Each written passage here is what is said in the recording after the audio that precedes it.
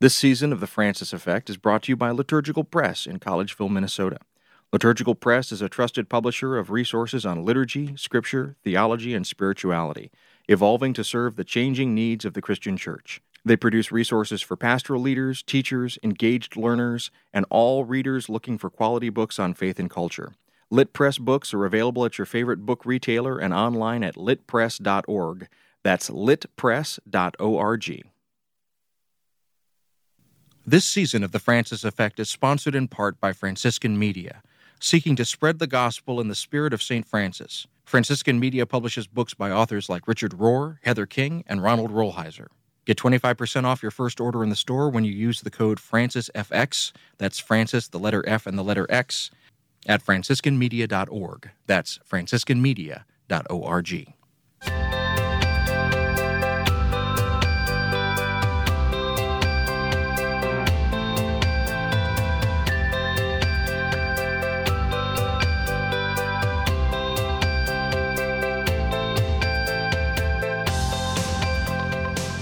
Hello and welcome to the Francis Effect Podcast. This episode is for early May 2019. It's our last episode of the season. My name is David Dalt, and I host a radio show called Things Not Seen about culture and faith. I also do a column every month in the St. Anthony Messenger, published by Franciscan Media. I'm here with my friend Dan Horan. He's a Franciscan friar of Holy Name Province in New York. He's an assistant professor of systematic theology and spirituality at Catholic Theological Union in Chicago, and he's a columnist at National Catholic Reporter. Every couple of weeks, we get together to bring you commentary on current events from a perspective informed by our Catholic faith. Dan, as always, it's great to see you. And with your spirit, David. Happy Easter, by the way. Happy Easter. The octave continues. Yes. We are in day 2 of one 8-day long day. I think that's probably the best way to describe what an octave is. People don't know. But Easter, like Christmas, is more than a week long. Yeah, it's a season. It's a whole season. We also have special bonus segments for all of you friends of Frank who support the show by donating every month on Patreon. Every couple of weeks we add a bit of bonus audio, an extended discussion or interview. If you'd like to hear them, you can. Go to patreon.com/FrancisFXPod and become a monthly supporter of the show. And before we get started, we want to remind you that you can follow us on Twitter and Facebook at FrancisFXPod. That's Francis, the letters F and X, and the word pod. And if you want to send us a question or comment, you can always talk to Frank by emailing franciseffectpod@gmail.com. That's effect spelled the English way, EFFECT. We also want to thank our season sponsors, Liturgical Press and Franciscan Media. They help to make this show possible. So please show them your support and let them know that you appreciate it. Thank you. Dan, you've been traveling. You've been celebrating Easter in New Jersey with a bunch of Carmelites? No. Sorry. Oh, how very dare you. Sorry. Let me try that again. Franciscan sisters. No, leave this in. Let the people know. No, it was Poor Clares, right? Yeah, Poor Clares. Sorry. So Poor Clare sisters are what we call the second order. There are 3 Franciscan orders or kind of umbrellas. The first order are the friars, second order are the Poor Clares, third order is everybody else. Okay. So they get their name from Clare of Assisi. She founded that religious community when she started following Francis of Assisi. It's a particularly enclosed or a cloistered way of life. So it's a contemplative community of nuns. And so there are a number of these monasteries around the United States and, of course, around the world.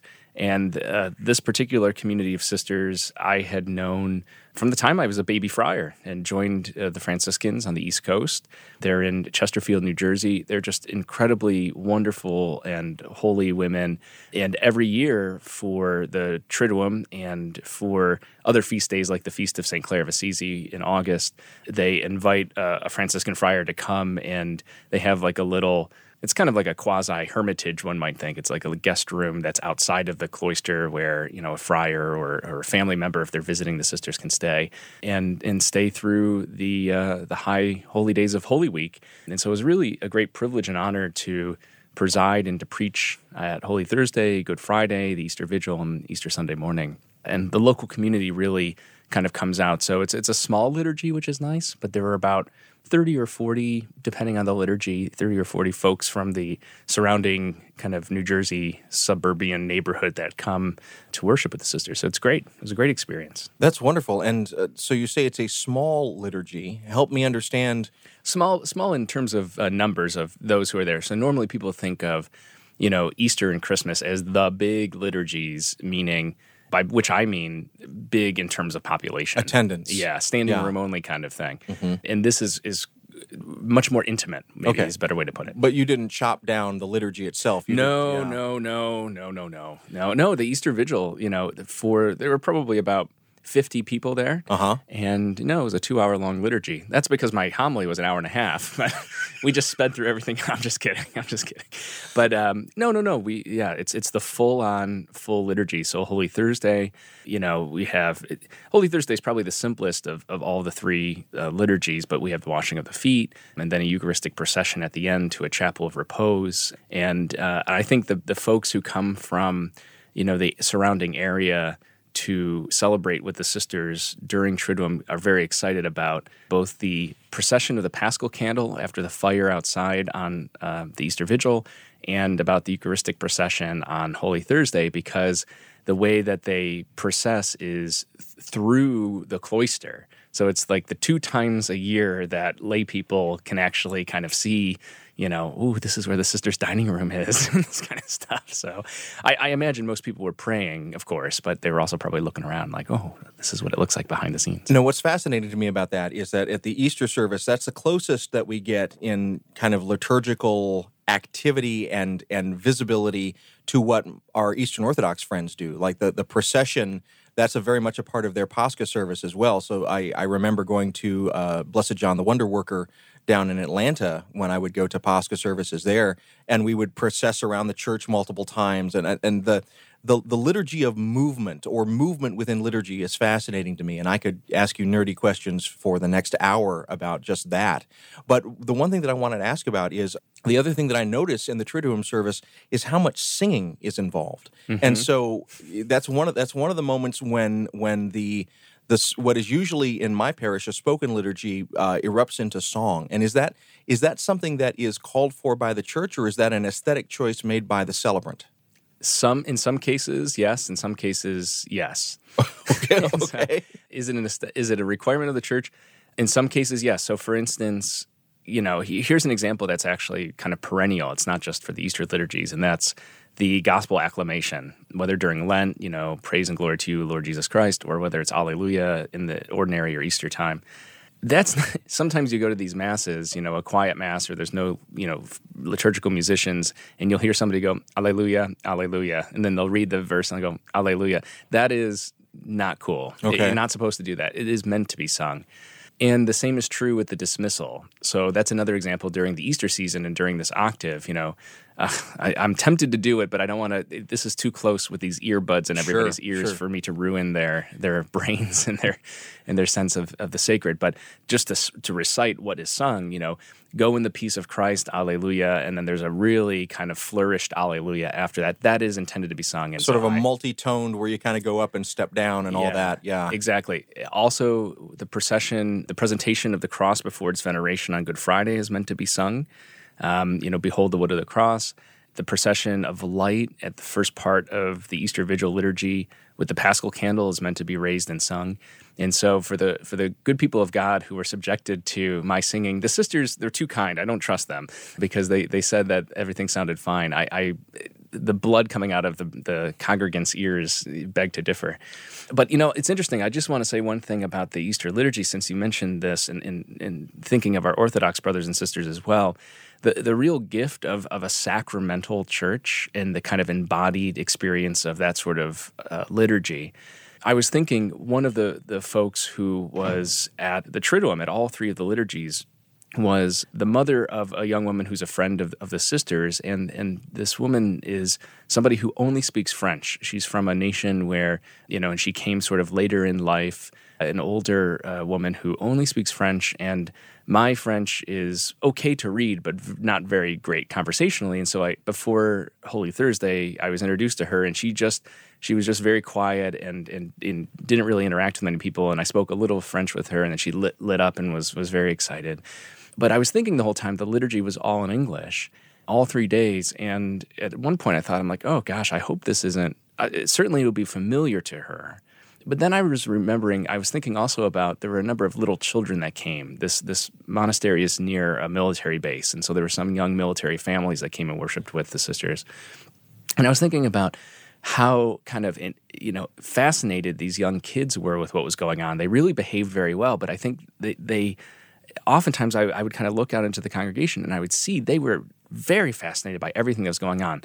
And then you have, and part of me is just thinking about the catechetical, mystagogical kind of experience of embodied liturgy, whether it's the procession, whether it's the light, whether it's the song, whether it's the readings, because, some of the stuff, the prayers too, particularly with the 2011 translation in English, the prayers are very cumbersome and not easy to follow even for grown-ups. And so what captures the imagination of kids and captures the imagination of those who may not speak the language? And I think the Triduum is one of those beautiful times in our church where you don't have to know the language. You don't have to understand all the words, but the space itself, the experience itself communicates what is most important. So I was just very, very aware of that this year. I have in the past, but more so this year. One last point on this. One of the sisters was telling me yesterday morning after we had Easter morning liturgy and we were sharing some breakfast together before I left. She said to me, I was looking across the center of their chapel, and when you came in on Good Friday and laid prostrate on the ground, these two kids, a little boy and a little girl, were just glued. And you could see the little girl kind of wave to her brother and were pointing, and they were just staring for 5 minutes in silence and were captivated by what was going on. And so that was really, really quite interesting to think about. So all of that, bringing back memories. I'm a person who came to the church after having been in a Protestant, several different Protestant communities. And so my memory of sort of joining the church is wrapped up around that first time that I experienced the Triduum in that way as well. So it just brings back memories of that. And one of the things that I love about Catholicism is the embodiedness of it, the fact that it involves not just the head, but the heart and the movement of the body. So thank you for taking a moment to sort of talk about that. And before, I want to hear how things have been going with you and what's new. But I just want to ask our listeners, just by way of update, I'm not going to give too much information for the sake of privacy, but ask for your prayers for one of my fellow friars, a brother who this was about a week ago as we're recording now, so just the week before Easter, was detained by ICE, by Immigration and Customs Enforcement. He was somebody on the process and actually had permanent residency status here in the U.S., and people may be reading reports about how, under the Trump administration in particular, certain guarantees of people's safety and presence in this country, going through the process legally, doing nothing wrong, is being revoked, and people are being targeted. And here's an instance where one of our brothers has been in detention, first in a prison because the government rents out spaces in county jails. So they're in there with people who've committed crimes or are accused of such, and then was moved to a more permanent, or at least a longer-term immigration detention center where he is now. And he's doing okay, and we have the ability to communicate with him, and we have a number of resources as religious and with the Archdiocese and so forth. But it's been a very somber sort of Easter and Holy Week for us too, particularly as we think about, what leads into Good Friday and that experience of suffering. And it's been a real kind of, reinforcement of what we already know about what so many women and men have gone through. And we've talked about on this program. It's when this brother was detained, and for the better part of a day or so, we didn't know where he was. We didn't know what was going on. There was no communication apart from one phone call, and we were trying to get attorneys and others to his assistance.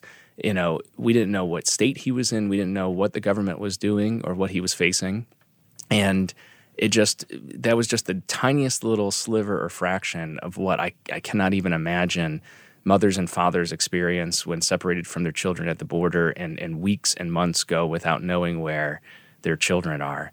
And this is somebody who's a grown man, who's an adult, who's a religious, who speaks the language and has more resources than most people do. So anyways, I just ask for our listeners' prayers for our brother, and for all of those who are facing these kinds of really treacherous, dehumanizing is the word I would use, dehumanizing experiences. So I thank you. Definitely keep that in prayer. And on the subject of prayer, also just want to say we've interacted with several listeners over the course of this season, both face-to-face and over electronic media, and we've been talking about the fact that we're praying for you, and that's continuing. And just know that we're praying for all of our listeners, but especially for some of the intentions that have been made known to us. but also praying for those in Sri Lanka. We're recording this right after the bombing in Sri Lanka, those that are helping with the recovery of Notre Dame, and we'll talk about that a little bit later. Also, she's not Catholic, but Rachel Held Evans has been in the hospital as well, and very important writer for people who are, I guess I would say, on a spiritual journey. And she's taken ill, and so we're in prayer for her. I lit a candle for her health at the Triduum, and just if you can be lifting up prayers about that as well. So, yes, we continue to keep everybody in prayer. David, how have you been? So it's been a very busy few weeks. So if you have never been to Chicago, but Get here soon. Get here soon. It's great. I've said this before, but let me say it again. There's a song by the band Chicago. And the song, I won't sing it again to save the ears of our listeners, but the words of the song say, Saturday in the park and every day is the 4th of July. And what happens in Chicago is you reach a point in either mid-April or early May where like a switch flips and things get bright and cheery and the clouds disappear from the sky and it's blue and the temperature for like a space of a couple weeks is perfect. We're in that space right now. What happens when you reach that point in Chicago is that also everybody begins having every activity under the sun inside and outside. And so the last week and a half has been crazy with programming, and it's not going to stop for my wife and I for about 3 more weeks. That will include, among other things, the First Communion of my son. Oh, yeah. My daughter went through First Communion last year, and my son... So Rumi, the Persian poet, writes a wonderful poem about a herd of goats going down to the watering hole, and the poet is worried about the one that sort of is kind of walking behind what Rumi calls the lame and dreamy goat. So my son is the lame and dreamy goat. He does not focus and lock in on things very much. He's in his own world, and he loves the things that he loves, and he's indifferent totally to the things that don't penetrate that sphere of interest. I have been pleased and blessed that he has taken an interest in First Communion in a way that we had not expected him to. It's actually very surprising, but he actually is excited about it. He's getting involved in it, and it has increased his participation in liturgical activity generally. And so the Triduum was especially fun because he was attentive, and he was engaged in a way that I have not seen him before. Not a patch on my son. He's doing fine. He's at his own pace. But he's the lame and dreamy goat, and he's just been kind of doing things on his own, but now he's kind of joined the pack for a little bit. That's really cool. Yeah. Whenever I interact with him, he really is kind of this creative, artistic spirit, isn't he? He is. He's really quite a guy. And it's both enjoyable and at times incredibly infuriating as a parent, because I just need you to come be here now, and it's not always the case. But we love him for that, and in the same way that we love our daughter for her intensity. And so I was going to say they really complement each other, because that's been my experience. Yeah. She's pretty on the ball, as they say. Yeah, and very. I mean, yeah. We say that she does everything to 11, and Beckett does everything to bananas, which is just the way.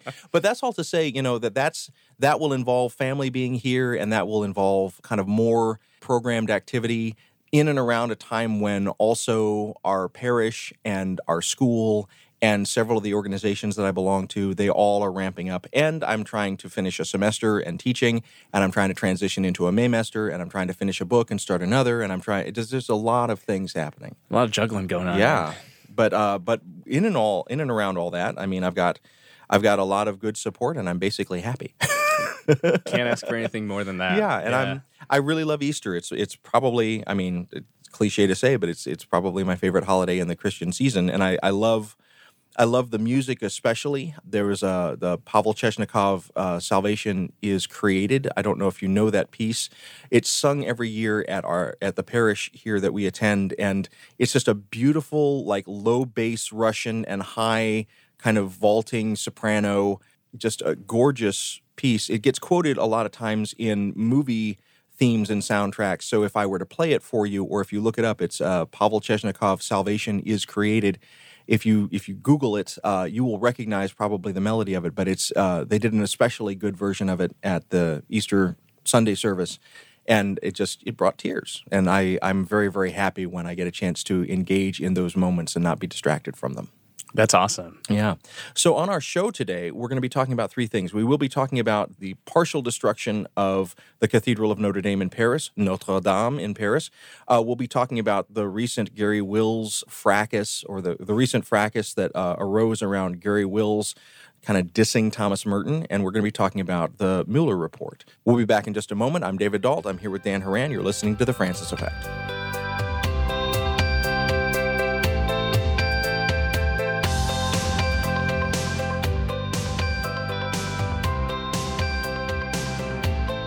Welcome back to The Francis Effect. I'm Dan Horan. I'm here with David Dault, and every couple of weeks we get together to talk about current events from a perspective informed by our shared Catholic faith. We have had a series of highs and lows over the last few weeks, and there will be no surprise to many of our listeners. One rather shocking event recently was the fire at the Notre Dame Cathedral in Paris. There has been such an interesting, my choice of term here, interesting outpouring of grief and support and financial contributions or pledges and consternation about that and everything else. Here to talk about this is our own David Dault. Well, there's a lot to say. Let me start personally, and then we'll kind of work out to the more general. So in the early 2000s, I visited Paris for a brief period of time, but one of the things that I made sure to see were some of the religious sites in Paris, among them the chapel at Sainte-Chapelle, which is gorgeous and beautiful, but also Notre Dame. And I remember at the time writing in my journal that it was like I had visited Catholic Disneyland. I wasn't Catholic at the time, and showing up there, I had to pay a fee to get in, and I didn't really see it as a worship space. I saw it instead as kind of a gawking space. You go there, you check it off the list. Now, I think that probably my experience may have been different had I gone there closer to my experience of being Catholic.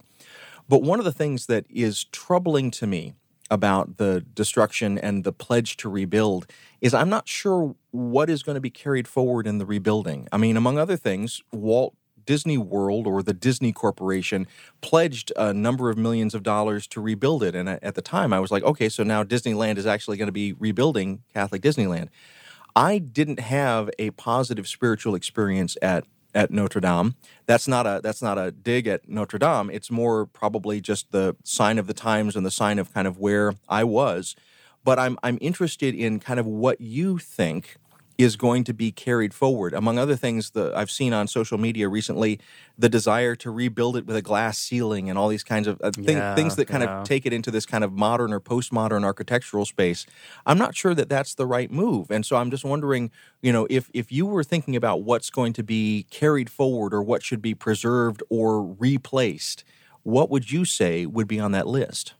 Well, so my personal opinion is that with art restorers and architects who specialize in this sort of thing, that what should be done is probably as close to representative of what was there to begin with one major caveat, which is, and it's not to blame the victim, but there is a little bit of, there were no modern inclusions of firewalls or sprinklers. And the New York Times did a really great kind of interactive piece on their website that was 3D, and you could kind of see, what happened, how the fire broke out from this construction, mishap, and what would have it looked like if basic sort of things that most European cathedrals that are as old or older than Notre Dame had included. And so there are some basic precautions that, the preservation folks or the people responsible for that, whether it's the Archdiocese of Paris, which probably has some say in this, but it's also a national landmark. And so the government has some responsibility in this too. So a number of people seem to have dropped the ball. And I think it's worth stating that from the outset, that this may not have been entirely preventable, but it didn't have to be as destructive as it was. I do not like when I saw this kind of design competition that you're referring to here and people floating these different ideas, the first thing I thought of was Soldier Field here in Chicago and the monstrosity that is what some people have various terms for this, whether it's the toilet bowl, whether it's the UFO. Those who are familiar, you can Google it if you've, again, not been here. This is, Dave and I, for some reason, are turning this episode into a come to visit Chicago. Come see Chicago. Tourist ad. But what he's talking about is basically if you're driving down Lakeshore Drive, which is the major north-south artery that literally rims the lake, as you're driving north, you pass what looks like the Roman Colosseum that has been digested by from the waist down. A huge unidentified flying object. Yeah. It's really weird. Yeah, you have this classical kind of Romanesque construction, which is, I mean, it's an old stadium. It was, and of course what happens is there weren't enough seats, or they wanted to make more money, include more seats, so they built this glass kind of modernist sort of thing on the top, and it looks terrible. I mean, I don't really have much of an opinion about football in general, but I don't like the look of it, and it looks ridiculous. But anyway, so that's what I saw when I saw some of these proposals. I think it would be an incredible mistake, and I can't imagine that anyone would actually take it seriously. So I think they need to try to restore what was there, I mean, as much as possible. To your point, I think you raise an interesting point, too. I was first of all, I was a little surprised at my own sort of emotive response to seeing the fire. I think part of it is seeing something so historic, and I've been to Notre Dame as well. I was there actually most recently 3 years ago, and so I, like you, didn't have a particularly strong religious experience, and at that point, I was a friar and a theologian and a Catholic priest, and even I, felt like, all right. Part of it is, I think, the history of France, the modern history of France. And there's a certain irony, of course, that a number of people commented on, myself included, that here's the country since the French Revolution that has been incredibly hostile to any public displays of religion, Catholicism specifically in this case. But let us not forget, this is the country that has the so-called burqa ban and all these other very anti-public displays of religion. And the term for that is laïcité? That's exactly right. Okay, and basically that's kind of like, is that from the same root as laity, or is it? That's my understanding. Yeah. And it's, yeah, what that term refers to is the policy, the kind of state policy of the French government, certainly post-revolution, but even in a more contemporary setting, that affects things like public displays of religious garb. It has to do with religious leaders like priests serving in public office and that kind of thing. Well, and that opens up to a more general question, because a lot of commentators have taken the burning of Notre Dame Cathedral as a symbol for something larger happening in Europe, the sort of de-Catholicization of Europe, the de-religiousization of Europe, the notion that somehow we've eviscerated or evacuated the spiritual content of these religious points and have instead sort of given it a kind of tourist feel. And well, so, yeah. I mean, I'll be honest with you, I've seen some of that, and when I hear that kind of thing, I get really upset because it reminds me of the kind of it's just one step away from the kind of horrific remarks that people make, like that Florida pastor who said that Hurricane Katrina was in response to same-sex civil unions being approved in the United States, that it was God's wrath upon, it makes it no, the fire happened because because people who had the responsibility of oversight and preservation of this 800-year-old cathedral did not keep it up to task, in that when they finally started beginning the construction, there was a construction accident. It's not God's wrath. It's not a symbol of anything more than that. However, I think it's interesting that people look to this and people use all sorts of tragedies and public spectacles to their own advantage. And this may just be one of those cases. I have a lot of mixed feelings about the kind of Western European angst around the lack of public Christianity. Mm-hmm. And part of that is tied to my own scholarly work and in response to the radical orthodoxy movement out of Britain, for instance, and some of the kind of political commitments that a lot of those thinkers have espoused, particularly Red Toryism in Great Britain, that is actually anticipates in some ways sort of the Brexit anxiety.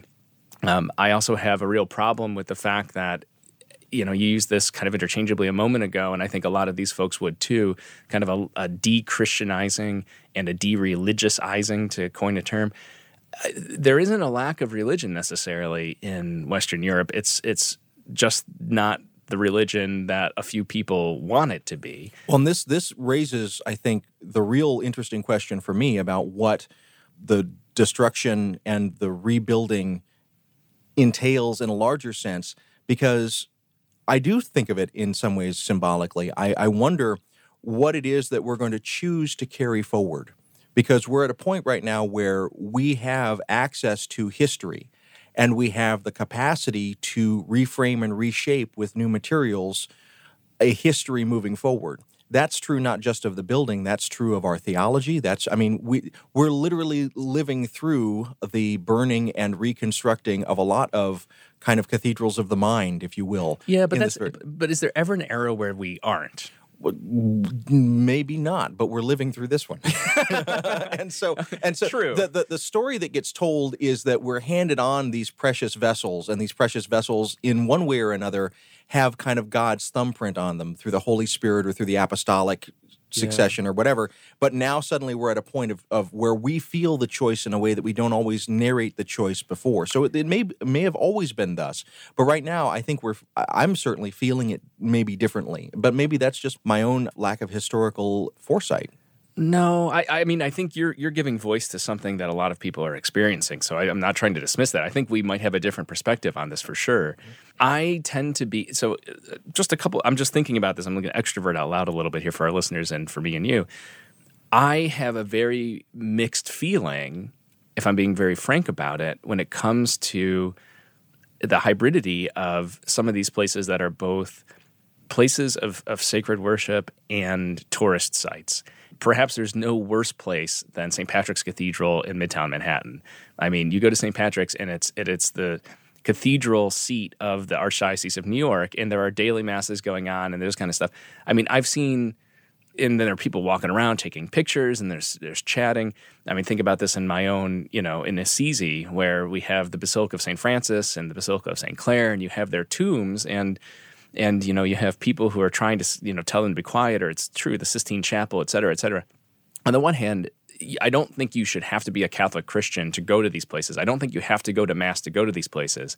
So I don't know. I just have very mixed feelings because I think there are legitimate concerns about the Disney-fying that you were describing earlier. And yet I also, I don't know. I don't really know what I think, except that I don't know. Well, I'm definitely, in the next segment, when we talk about Merton, I'm going to bring back some of these questions because I think what comes up with the Merton controversy that Wills is trying to stir up speaks to some of these same kind of questions now, not on an architectural level, but on a human level. That being said, let's be honest, you and I get criticized sometimes for, I guess, a mischaracterization of our positions, that we are somehow theological renegades who want to overthrow tradition and all of that. So I think it may be interesting to some listeners, maybe to some hostile listeners, that we care very much about tradition and what gets handed on. We care very much about the questions of how the church is presenting itself to the wider secular world. Yeah, no doubt. I guess my concern, to kind of tie it back to the cathedral, is that the faith is more than these buildings, and that for 1,200 years before the Cathedral of Notre Dame was being constructed in the 13th century, there was the faith present in Gaul and all its many iterations, and there will be afterwards. And it may not look the same as the way some people wish.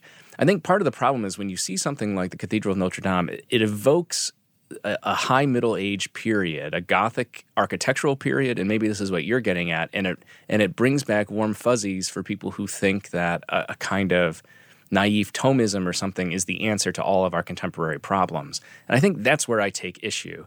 I have no problem, I saw some commentator on the internet going on about, this is a real tragedy because what should really burn is the cathedral in Los Angeles. And this person was going on about this. I think that the cathedral in Los Angeles is one of the most beautiful worship spaces on this planet. And it's relatively contemporary. It's less than 20 years old. And so, on the one hand, there is de gustibus non est disputatum, right? In taste, there is no dispute, and that people's aesthetic preferences are just that. And I guess I get upset when people start tying more to it. And I'm not saying you're doing that, but I think you're right that there are a lot of people, you're giving voice to the fact that a lot of people are taking this external physical place as symbolic of something else. And that leap is where I don't want to go. I think that's really problematic. Let me ask about this in a slightly different way. So there was a priest, Jean-Marc Fournier, and he ran into the burning building to save a relic. Don't get me started on this. And also to save the Blessed Host. Mm-hmm. And so I am going to get you started on this. I know. So that was a rhetorical device. So I found that to be moving in the same way that when I watch the Romero biopic, I am thrilled at the moment that he turns the motorcade around and goes back to protect the Blessed Host from those that have occupied the church. Two very different situations. Okay, explain to me Two the difference. Incredibly different situations. Help me understand. Okay, the first is, well, in reverse order. The Romero scene is the soldiers are desecrating the Blessed Sacrament by shooting a machine gun into the tabernacle and exploding the ciborium so that the hosts fly everywhere. Okay. That's different. And for those that may be non-Catholics listening, so when the host has been consecrated, we Catholics believe that it is the body of Christ perpetually. It's the sacramental presence of Christ. The sacrament, yeah, yes. And so it is put into a place called the tabernacle, which sits on the altar or above the altar, depending. And it's a place of reverence. There's a candle lit next to it and all of that. Right. Okay. Yeah, that's sufficient. So it's one thing to have an act of desecration. It's another thing when there is a natural disaster that's an unintended threat. So the symbolism of Romero going back is to say something about the faith. The problem with this situation with the fire chaplain is that God does not need to be saved from fire. And to risk one's life, to go in and retrieve the Blessed Sacrament, I think is foolhardy and does not actually take into consideration one's own safety and the safety of others, who, if he were to have been entrapped or something, would risk the lives of his fellow firefighters and others to rescue him. It was brash and it was stupid. God does not need to be saved from fire. Point one. Point two, crown of thorns. Moving on. It's one of probably 3,700 so-called authentic crowns of thorns. And so, again, I guess my point is this, is that the emphasis that's been placed around the ostensibly heroic act of saving, quote-unquote, saving the ostensible crown of thorns in a reliquary and the Blessed Sacrament from the tabernacle is, I think, a reduction of the faith and of sacramental theology to a kind of magic pseudo-realism where these items themselves need to be protected because they do something for us.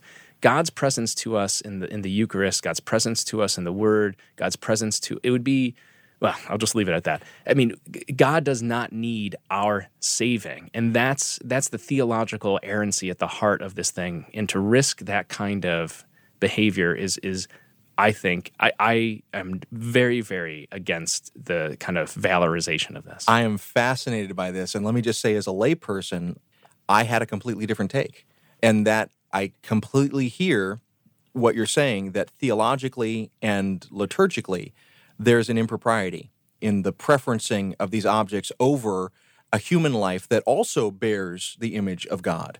And I'm not equating that. I didn't quite say that. My point is that it's analogous. It may not seem it intuitively. Mm-hmm. It might seem counterintuitive, but it's analogous to run into a burning building to retrieve the Blessed Sacrament is very different than when somebody is trying to steal it or shoot a machine gun at it or something like that. And Romero is making a bigger statement there. Mm-hmm. The fire thing, and it's not just the safety of the firefighter, or in this case, the fire chaplain. It's about what do you think that is. Mm-hmm. If you believe it's the sacramental presence of Christ, God can take care of God's self. Mm-hmm. Mm-hmm. Yeah. And another thing that somebody pointed out, which this is just a scientific aside, is that the temperature at which the gold tabernacle would melt was nowhere near that in the cathedral when the roof was burning. Yeah. So the whole thing is just 7 degrees of absurd to me. Okay. Okay, and so this might be a good place to stop this conversation because I want to continue this conversation in the next segment when we talk about Merton. So, but for right now, I just want to thank you because we're getting into some stuff that I find fascinating. So, stay with us. You're listening to The Francis Effect. I'm here with Dan Horan. I'm David Dault. We'll be back in just a moment.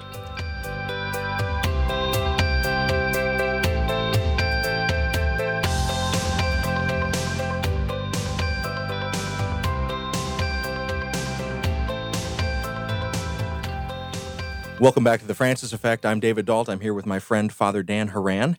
And every couple of weeks we get together and talk about various topics informed through a lens of our shared Catholic faith. We've just been talking about the destruction of the cathedral at Notre Dame, and now we're going to be shifting and talking about an area of Dan's expertise, and that is Thomas Merton, the monk who lived in the middle of the 20th century at the Gethsemani Monastery in Kentucky. And one of the things that makes Merton is perennially important to talk about and popular for a number of reasons, but we're talking about him right now because just recently on April 22nd, that's when I have it in front of me, Harper's published a review written by Gary Wills of a book about Thomas Merton called On Thomas Merton by Mary Gordon, and the title of his review is Shallow Calls to Shallow, and it's if I may, it's kind of it's a dismissal and kind of an excoriation of the myth of Merton. And I have a lot that I want to sort of reflect on this and think about this. But first of all, I want to get your raw take on this review from Gary Wills. You've taken a look at it. What, as a person who's worked on Thomas Merton, what was your first gloss? Okay, so my initial, my so-called hot take, I tweeted out, and I said simply this: Gary Wills, who is certainly a man smarter than this, has used his ostensible review of Mary Gordon's mediocre book as an opportunity to cast scathing and substantiated judgment on and dismissal of Thomas Merton. It's a sad illustration of misunderstanding and overreach. Okay, so there's a lot in that, in those characters. You've managed to get a lot. So first of all, you think that Mary Gordon's book is a lightweight book? Yeah, I should, by way of full disclosure, I've been asked by an academic journal to review the book, so I've read it, and my review is forthcoming. And I use that adjective advisedly. I think it's a mediocre book. It's not a bad book. It's not a great book. It's a really, by way of spoiler alert, one of the questions I raise about it is, why is this book necessary? And I think for our purposes, it's not worth kind of getting into it because Gary Wills basically doesn't either. That's why I say his ostensible review, he was assigned by Harper's Magazine to write a review of Mary Gordon, who's a professor of creative writing in New York and a novelist. She wrote this book on Thomas Merton, and the premise is that she was going to write about Merton as a writer to a writer kind of thing. Hence, I think the play on that premise is where we get Wills's title, Shallow to Shallow. So her whole idea is this: I'm going to write about Merton as a writer to a writer. And it's really just a series of long block quotes from Merton's own writing that she intersperses with her own reflections, which is perfectly fine. But she's not a Merton scholar.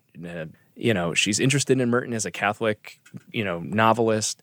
But it's not a great book. It's just not a great book. It's not a bad book. And Wills used this occasion to review it to just kind of go hog wild to take pot shots and almost verge on character assassination. Yeah, I think that's fair. Yeah. So there was Robert Hudson wrote a book recently called The Monk's Record Player, which tries to look in depth, and he's a person with some chops in terms of Merton scholarship. He tries to look in depth at what is available about ostensibly an affair or some kind of temptation towards affair that happened late in Merton's life with a person who is called in the literature M. Which we'll respect because I find it very offensive when people try and dig. Yeah, exactly. Yeah. And so, but Wills takes what I think is handled very well in Hudson's book with here's what we can say reasonably given the evidence that we have. And Wills just basically throws down, no, he went full force into the affair and just the allegations of that already. It's an attempt to try and do a checkmate against the reputation of Merton without Merton there to defend himself. First of all, is that a fair characterization in my reading of what Wills is doing? I'll say I have a lot to say about this. So, first of all, Hudson, for our listeners, is not writing about this relationship in Merton's life. His primary purpose in that book is to talk about the influence of kind of popular music at the time, and especially the music of Nobel laureate Bob Dylan on Merton's own sort of understanding of popular culture and reflection. So it's a book about that, in which Hudson makes in passing some references to this relationship that Merton had. And I'll say more about that in a minute, what we actually know. The other thing is there have been lots of people who are very, very captivated by this relationship and sensationalize it. There was a terrible book that was published about 10 years ago where the author of this book, who had no previous Merton experience, was a biographer and had written a number of books like on baseball and some random things, had heard about this and became captivated by it and was pitching this book that came out, and it basically flopped because it was so poorly researched, it was poorly substantiated, it sought the kind of scandalous value that, people would be intrigued by this. What is it that we're actually talking about? And Wills falls into this camp of somebody like, the guy's name was Mark Shaw, who wrote this terrible book. He called, his title of the book was actually deeply offensive, in my opinion as well. I'll talk about character assassination. It was something to the effect of Beneath the Mask of Holiness. Deeply offensive. Anyway, Wills falls into that camp, and I would say it's a camp of misunderstanding and a camp of overreach. What we know. In 1966, Thomas Merton, who had chronic back issues, had some major back surgery. This is back surgery in the mid-60s, so he was in the hospital for many months. At that point, there was a young nurse who he struck up a friendship with, a mutual friendship. They got to be very close, and admittedly, they fell in love with each other. Now, that happens all the time.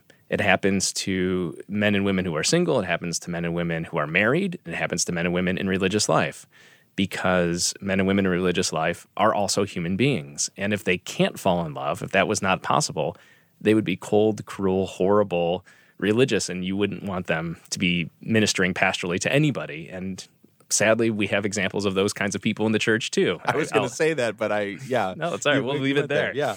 We'll let our listeners, compile their own list of who they might imagine. In any event, what we know is that there were several times where they met up after Merton was discharged. They had some mutual friends who connected them. They wrote letters to one another. Merton kept a journal, which has been published. It's in I think it's the sixth volume of the 7 published volumes of Merton's journals. And the editor of that volume is Dr. Christine Boshin, who's one of the leading living Merton scholars. And her introduction to that volume is probably the best scholarship on this relationship. And so if you want to learn more about what actually happened from Merton's side of the perspective, or Merton's side, I would encourage that and to read Dr. Boshin's introduction. We don't have M's side of the story because M was about 20 years younger than Merton. And, after the summer of 1966, Merton, who was over the summer trying to decide whether God was calling him to leave the monastery, whether he was meant to be, in his mid-50s or early 50s, to maybe be called out of religious life into married life, in the end, through prayer and spiritual direction and conversation, including with his abbot, decided that no, actually he was going to stay in religious life. And so they realized that friendship, the relationship would have to end. And so, it's evident from Merton's writings and from what we know from a scholarly and substantiated perspective that Merton was true, in fact, to his religious call. But it's also true that he was in love and had an experience with this woman, an experience of love, an experience of acceptance that he had not up to that point had in his life. All right, so that's what we know. There's also, I should recommend a book by the late Benedictine sister Suzanne Zucker, who was a clinical psychologist by training. So as a woman religious, a clinical psychologist, and somebody who was well-versed and written several books on Thomas Merton, knew well what she was talking about, and offers a very insightful study and reflection on this relationship and its role in Merton's kind of spiritual and personal human formation. So I recommend that to our listeners as well. Gary Wills takes the fact that there was this, as it's sometimes called, an affair, and I resist that term for this reason. An affair, it's like when kids say, and by kids, let's say college students say, did you hook up with so-and-so this weekend? Affair and hookup can mean a lot of different things to a lot of different hearers and to a lot of different speakers. What exactly do we mean by an affair? Gary Wills has assumed that this meant an overt sexual... That it was consummated. I guess. Well, yeah. He says as much. Does he use that term? I mean, consummated, I only understand really within the context of marriage. Consummate means to seal the deal. Fair enough, but they had sexual intercourse. That there was. Right. I mean, he on no uncertain terms, Wills makes the case that, he makes the allegation. He assumes that there was sexual intercourse. Yeah. Which is, and he presents this, going back to some of the issues with his take, he presents this as understood fact. Mm-hmm. That is not the case. That has never been verified. That has never been suggested. Actually, Merton's writings and journal entries seem to suggest the contrary. Wills takes great liberties and license to then imagine a lot of things around this particular relationship. That's a real problem. It is what I call overreach. Now, here's the thing. On the one hand, even if that were to happen, even if that was the case, I think it still doesn't impugn Merton, because he does ultimately decide and recommit himself or commit himself, more strongly to his own religious vocation. He does not leave the monastery. He lives for another 2 years. And, it's like saying that and again, this is a hypothetical, if Gary Wills's imagination were true, and I contest that it is not, or at least it's not verifiable, it is precisely his imagination, then, it raises questions about couples who have an infidelity, or couples who, a person in that relationship falls in love with somebody else, and maybe there's an exploration, but in the end they decide to stay with the person. It's all forthright, and they recommit themselves and are together for the rest of their life. Is that not a valid relationship? Is that not a valid living of that couple's vows? So I just take such issue with Gary Wills's flipness and lack of understanding of religious life, lack of understanding of relationship, and the presumptions that he brings to assumptions he makes. And as somebody who has spent the better part of the last 2 decades as a scholar of Merton's work, I find it deeply insulting that he would be so, who should know better? I mean, he's a scholar himself. He's a historian, a Pulitzer Prize-winning historian. He should know better, and it's very frustrating. Well, and so here's the pivot point, because I want to pull from this moment with M and get to a bigger piece of what I think rhetorically Wills is doing here, and this is really why I want to tie it into the Notre Dame conversation as well.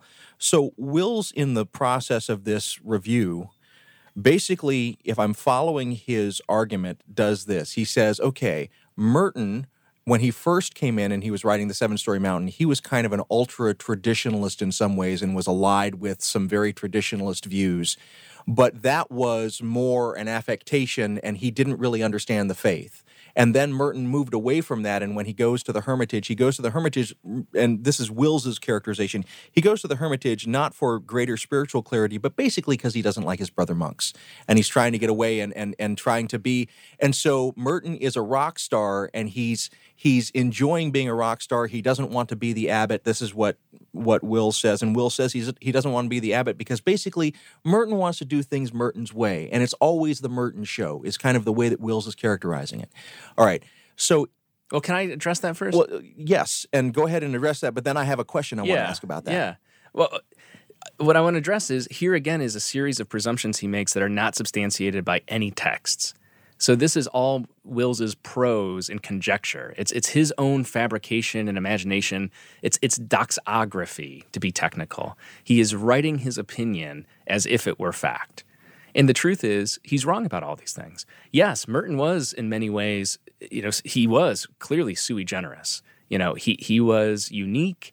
He was, as I wrote in an article in National Catholic Reporter in December of last year on the 50th anniversary of Merton's death, he was unabashedly human. And I think that upsets some people, and perhaps it's threatening to Wills. I think Wills, if I may conjecture a little bit, is a little jealous of, the fact that he's written all these books about Augustine and St. Paul and the Gospels and Catholicism, and it doesn't have quite the same sort of reach and appreciation that Merton always will and has. But the thing is that Merton was somebody who struggled with his own ego, but he was somebody who was also deeply humble. He was somebody who had this experience of love that challenged and rocked his own sort of security in religious life, and then he was also committed to his own religious life. He was somebody who sought greater and greater solitude genuinely, and as somebody who, again, has spent years and years and years with his writings in his journals, including things that haven't been published, like his correspondence. He's somebody who genuinely struggles with that and desired. He when he entered the monastery, wanted to, he has this interesting turn of phrase where he talks about, like, Merton the writer is dead. It was actually his abbot and his superiors in the Cistercian community that insisted that he write as a part of his ministry. They forced him into that, in other words. And so, this idea, the speculation or assumption about Merton's motives on Wills's part is complete fabrication. And, and I think you use the term character assassination. I think it's deeply disrespectful. I think it's deeply unsubstantiated. Well, and so here's the question, the bigger question, and I'm going to tie it into our earlier discussion. So my criticism of Notre Dame as Catholic Disneyland presupposes that the effectiveness of that building as a beacon to the world was dependent in many ways on the spiritual authenticity of what was happening on the inside.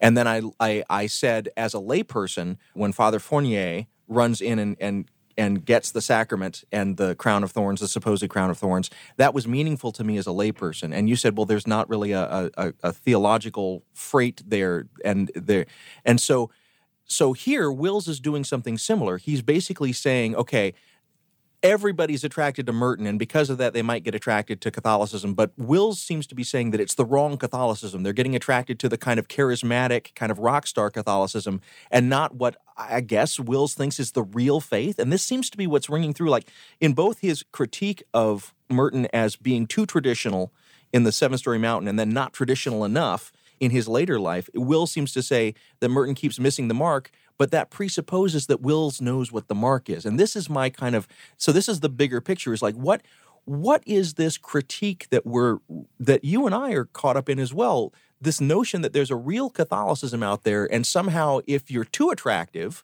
you're not getting the real Catholicism. Like, that's funny you should say that too. Well, and Fournier now is kind of fallen into this too. He's become a quote-unquote celebrity. Yeah. I mean, you hear this with James Martin, you hear this with others, these folks on Twitter. I get it too. Yeah. They call us in a dismissing way, quote, celebrity priest or something. Well, it's like, no one asked for this. Yeah. Ostensibly, Fournier did not ask for this attention either, right? And I don't know, I think I'm just going to have to leave your connection to the Notre Dame Cathedral aside, because I don't really follow the connection here. Okay. But I think you're raising an interesting point about Wills. Let me say it more plainly. So there's a sense that I think it's a good thing when people who are not otherwise attracted to the Catholic faith find something that fascinates them.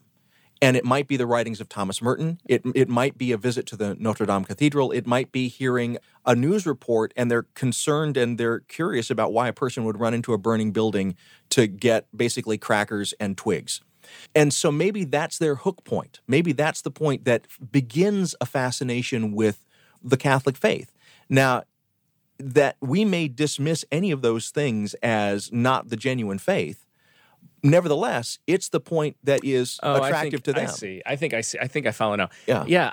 But I'm not. I resist any kind of comparison with Wills, because my discomfort with the Fournier thing, the fire chaplain, is not based on theology, and I'm saying this is bad faith. I think it was stupid, and I was not moved by it. Oh, I was moved by it, but not in the same direction that you were, and that's perfectly fine. Yeah. And so on the one hand, I hear you, and I agree that, whatever moves the heart and spirit of people to the faith or to whatever, that's fine. It's also going to be relative. Yeah.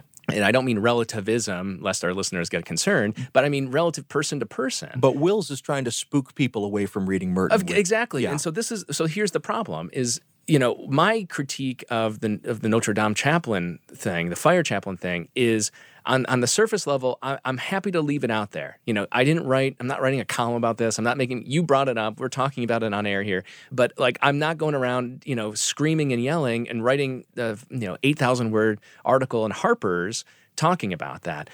What Wills is ostensibly doing is trying to quote unquote go deeper and unmask all this sort of stuff. And I have a real problem with that because there's nothing but doxography to be found in there.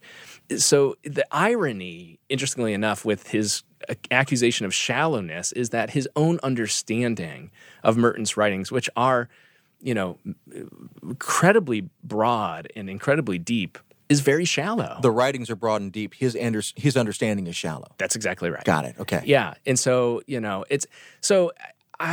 I don't know. I guess if I understand, I've kind of lost the original question, but I think if I understand some of the issues you're bringing up, I'm on the same page. Whatever inspires people, the problem is, and I don't have a problem with that, and I don't have a problem with the fact that Garry Wills doesn't like Merton. Mm-hmm. There are a lot of people for a lot of different reasons that don't like Merton.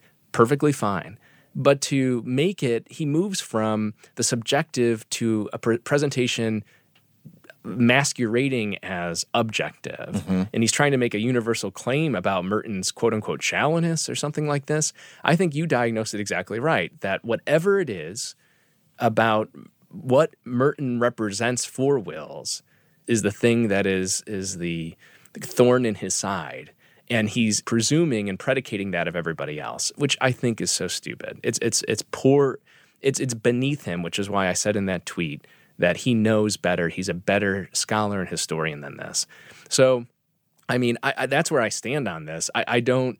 If you don't like Thomas Merton, that's fine. Guess what? I don't like reading a lot of the Carmelite mystics. You know what? I don't go around writing long pieces about that, calling them shallow. John of the Cross. But that's the thing. And the sad truth is, and I apologize in advance if this comes across as ad hominem, but I think there might be something here at play. The irony of Wills going after things like what he projects into Merton being his ego and being this, that, and the other thing. Wills is a very elderly man who has had a very successful career as an academic and as a writer, but not as successful as Merton. And my suspicion is that 100 years from now, people will still be reading Merton like John of the Cross, and no one will know who Garry Wills is. Mm. And as this man is nearing the end of his life, in his 80s, I bet it bothers him.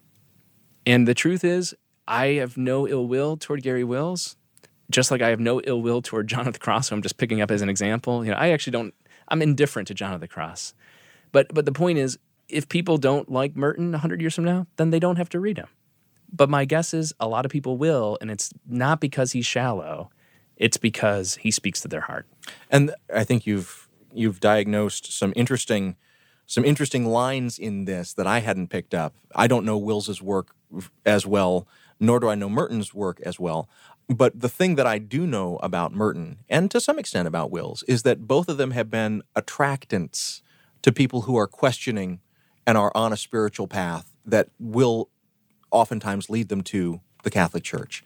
I think that anyone who is on a genuine spiritual journey, who is open, will find any number of meanings as they need it. Ludwig Wittgenstein talked about it like the ladder. You use the ladder to climb up to the next point, and then you don't really need the ladder anymore. And so if Wills is a place that gets them there, if Fournier is a place that gets them there, if Merton is a place that gets them there, I'm thankful if they get there.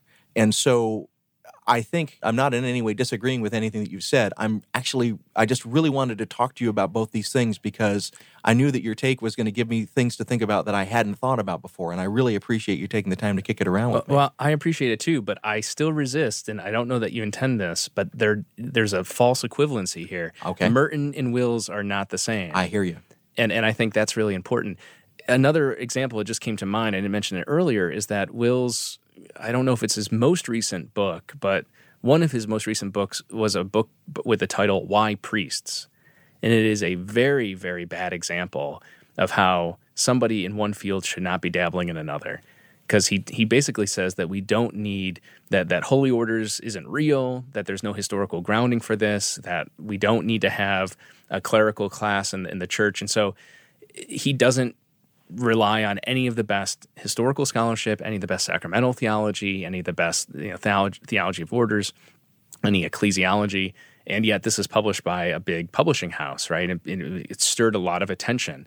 So I bring that up because, he is demonstrated a desire to overreach into areas that are outside of his expertise and to opine about things.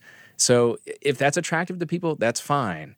But I think, again, they're not the same, because people can like or dislike Gary Wills or Thomas Merton, but once you go beneath the surface and you start looking at what they're saying, Merton knew what he was talking about, and there's substance there in a way that I don't see analogous in Wills's work. That may be a good place to leave it. You're listening to The Francis Effect. I'm David Dault. I'm here with Dan Horan. We'll be back in just a moment.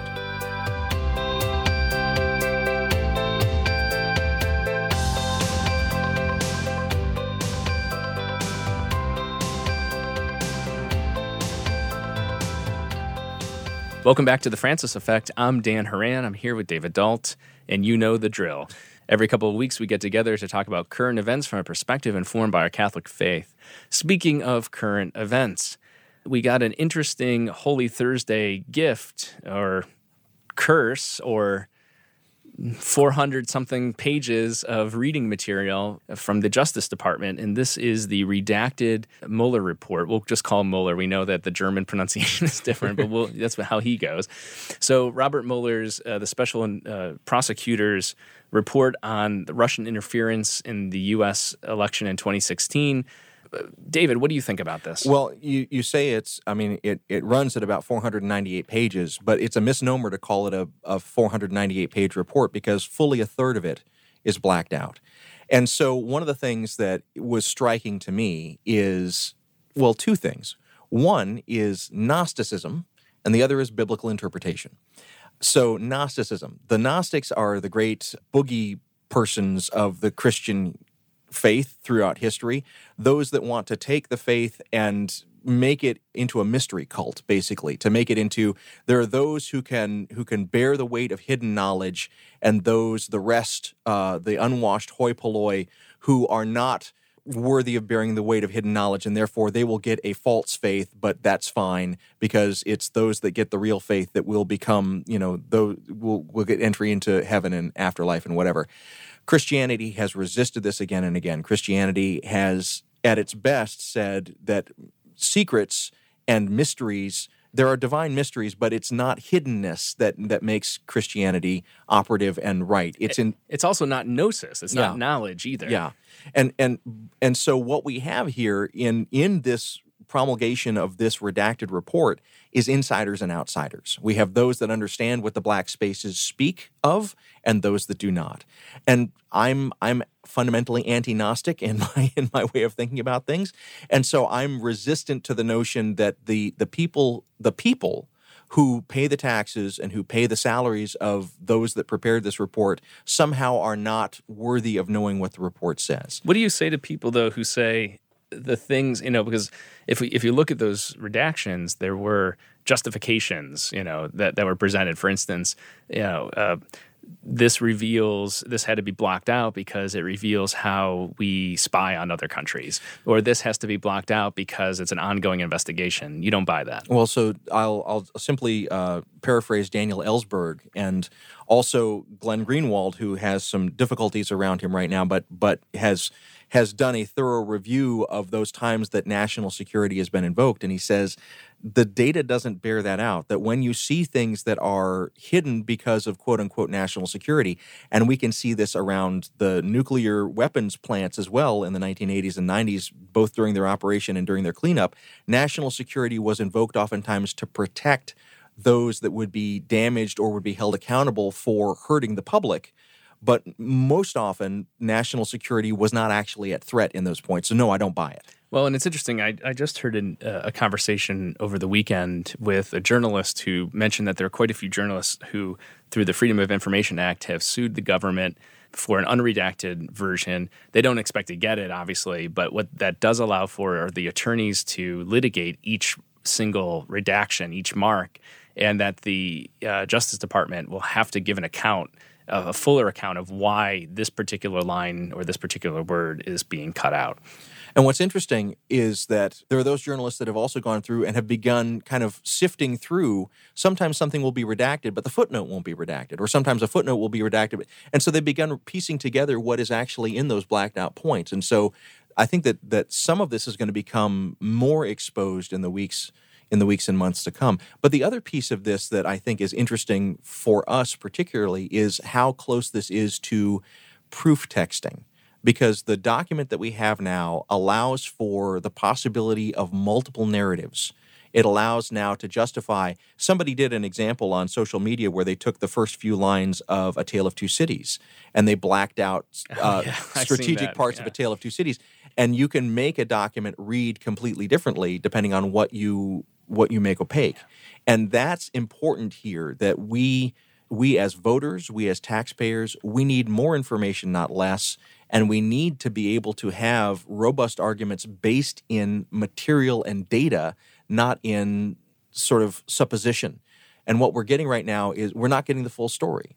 And, I think that more speech blocks out bad speech. And I think that allowing for more data and more information would be good for us just as people trying to make rational decisions as adults about our country and our lives. That's the vital thing that's being withheld from us. And I have a real problem with that.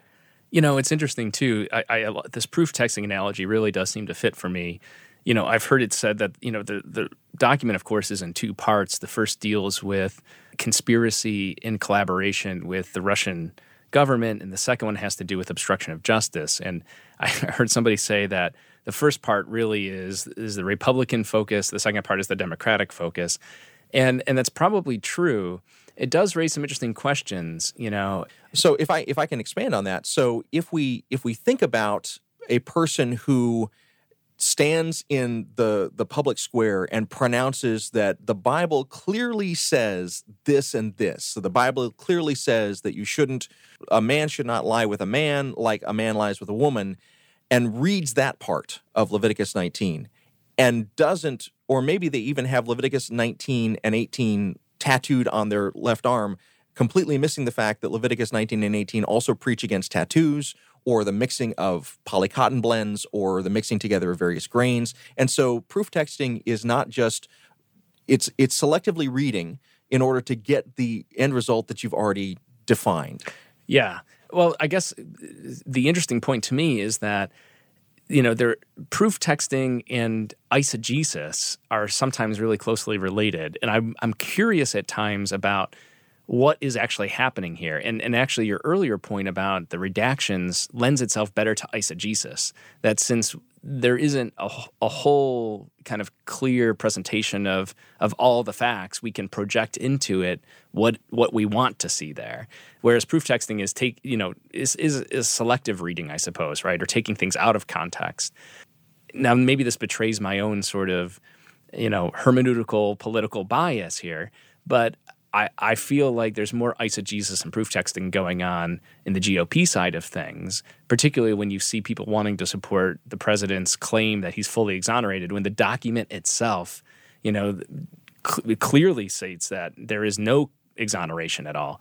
The first part seems somewhat straightforward, that there's not enough evidence to suggest that the Trump administration or the Trump campaign actively conspired with the Russian government. But we should say that part of the reason why there's not that evidence, and Mueller says this, is because he was limited in his scope about what he could go after. He was completely barred from looking at certain types of evidence. So it's not that the evidence, he's laying it out to say the evidence might be there and the FBI could investigate it, but he doesn't say that the evidence doesn't exist. That's right. Yeah, that's a good point.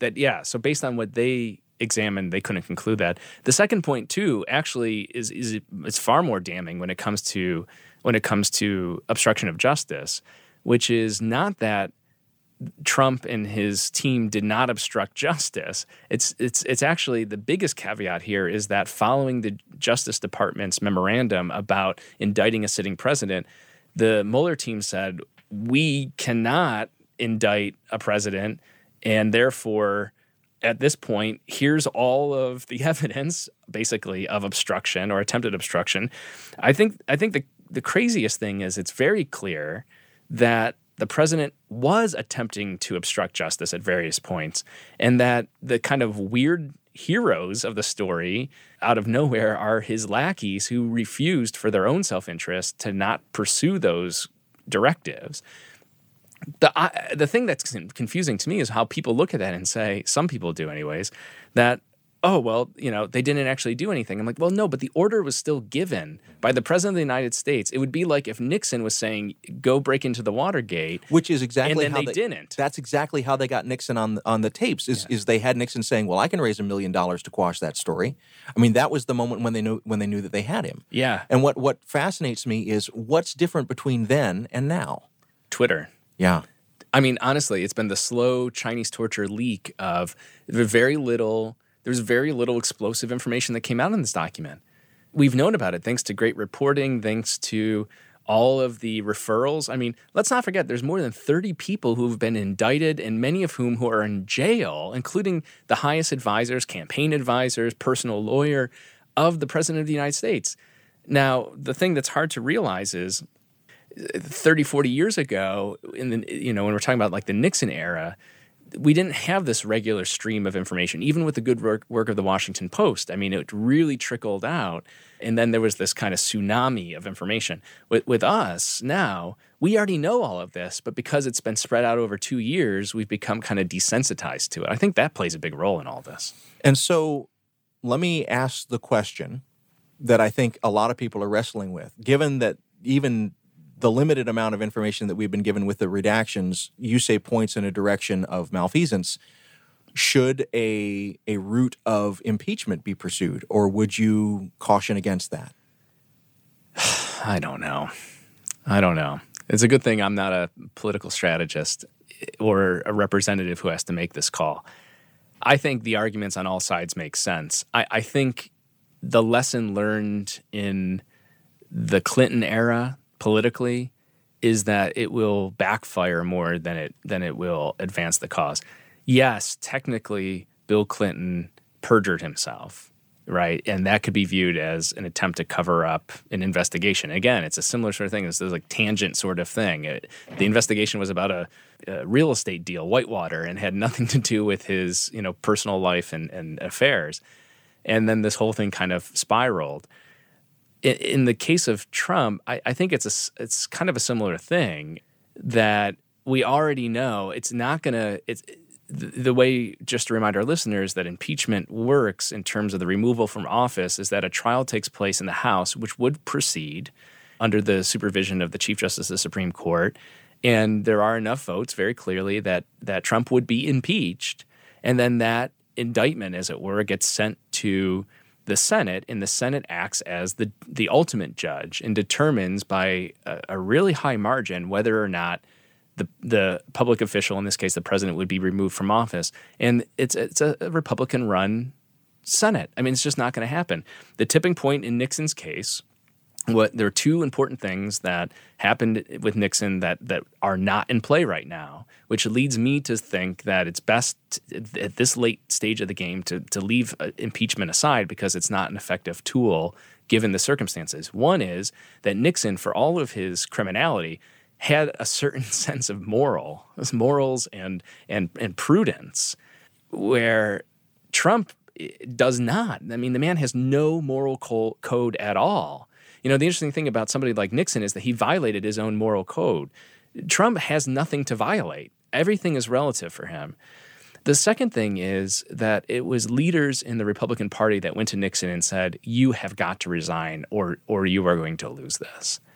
And what's been demonstrated, I heard a political commentator making this remark about the loss of Senator John McCain. There are very few John McCains left who would have the courage and the fortitude and the integrity to go to a president of his own party and say that kind of thing. You need to resign for the sake of the country. Your own party does not support you anymore. Where basically the Republican Party under Mitch McConnell in the Senate is a series of sycophants who seek power at its own sake. They're basically Hobbesian politicians. And I just don't see those two things coming together, which are necessary. So when the Speaker of the House, Nancy Pelosi, says that the Democrats are not going to pursue, articles of impeachment, I think that makes sense. I think the other thing, in light of what I just said, I think the other thing that's worth noting is that we have a presidential election that's already underway in the primary sense, and this is going to happen next year. That's the time to get this president out of office. Even if you like his party, you're a member of his party and these sorts of things, even if you like certain things about him, I think one has to ask themselves about this question of a moral code where if, to put it rather strikingly, and I'm sure I'm going to get a lot of hate mail about this, but if the choice on the ballot is between Richard Nixon and Donald Trump, I'd vote for Nixon 100 times because though he was a criminal, and there's plenty of evidence to suggest, and there are open cases like in the Southern District of New York against Trump and his company and his family, that he's a criminal. But as a sitting president, the policy of the Justice Department is you don't indict a sitting president. So when he comes out of office, chances are he will be arrested. He will have to face trials and charges. And so I think if we want to see that happen and the full truth come out about, what these investigations have unearthed, that's the way it happens. He has to be voted out. Okay. Does that answer your question? I don't know. That absolutely does. I kind of had a stroke there for a minute. No. I forgot I was talking, and then we got really quiet. I'm like, am I still talking? But so I will say just quickly that I think I disagree. And you want to do impeachment? Well, for the reasons that I said earlier, because I think that impeachment allows for an investigative process using the powers of the Congress that will allow for the American people to be exposed to information that otherwise we can't get.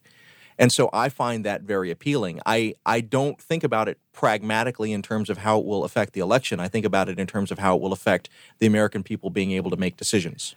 I know, but I think there's enough evidence already out there. I mean, that's we go back to this conversation about the Twitter world we're in. It's all there.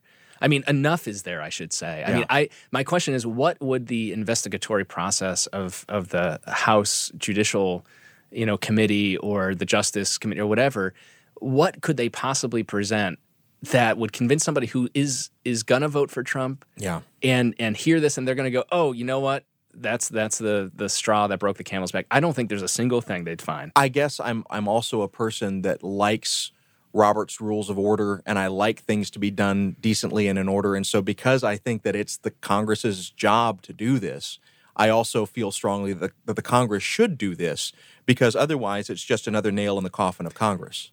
But I think that's been dead for a long time. Yeah. I think from 1994 on, Congress, I mean, with Newt Gingrich inventing basically the culture wars and this whole sort of the lack of bipartisan support, I mean, it's been dead for a long time. The other point, too, is it's important to realize, and I know you know this and our listeners probably do too, that impeachment is a political, not a legal process. And so, analogous to that actually is the voice of the voters. And so that is also a political process. Justice will, I have faith that justice will be served, but it's not going to happen until Donald J. Trump is out of office. And I think this is where Speaker Pelosi is correct. He's not going to be removed from office by means of impeachment in the next year and a half. And my sense is, I just think the people who make the case that it's going to cause more damage because of the world of spin that we live in, it's not going to convince anybody who's going to vote for him to not vote for him. And so the real issue is what is it going to do? And my sense is not much at best. At worst, numb people further into disaffection such that when November 2020 rolls around, we have the same sort of thing, low turnout, this kind of thing. And by attrition, we get another 4 years of this. Well, and so when we're back in the fall, we'll pick this up. We will. If I can end, though, and encourage some of our listeners, this really cracked me up, just because this has been a very political segment, to bring it into some theology humor here, some scriptural humor, as it were. There's a cartoonist who's oftentimes featured in the New Yorker named Ellis Rosen. And on April 19th, he posted on his website a cartoon called Pharaoh's Frogs, spelled Phrogs. And it's this great cartoon. I encourage you to Google it, because this is a podcast and I can't show it to you. But there's a picture of a man and a woman in Egyptian gear walking down this hallway with these columns. And in the background, through the columns, you can see outside the pyramid, and there are frogs on the floor. There are frogs flying from the sky. There are frogs everywhere. And the one guy in his Egyptian kind of headdress and like loincloth has his hand up, and he says, although this does not conclude that the pharaoh committed a crime, it also does not exonerate him. And for those of you that want the reference, that's Exodus.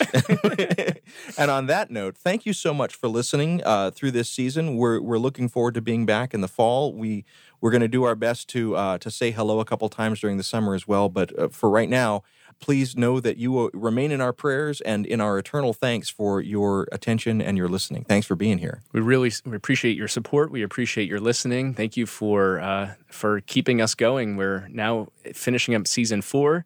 We're excited about season 5 in the fall. As always, we don't say this very often, but please do, if you care to, review us on Apple and iTunes and wherever you get your podcasts. And if you like listening to us, tell your friends. Share the word. Spread the good news. And also the gospel. Absolutely. And thanks again.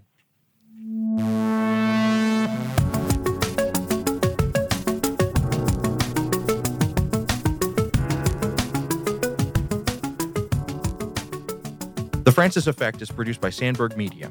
We recorded the show at the William Adams Studio here in beautiful Hyde Park on the south side of Chicago, Illinois. The opinions expressed on this program are our own and do not reflect the position of any institutions with which we might be affiliated. We have production space courtesy of the Zygon Center for Religion and Science, part of the Lutheran School of Theology at Chicago. They're not responsible for the content of this program, but they're wonderful folks, and you should check them out at zygoncenter.org. That's ZYGON Center.org.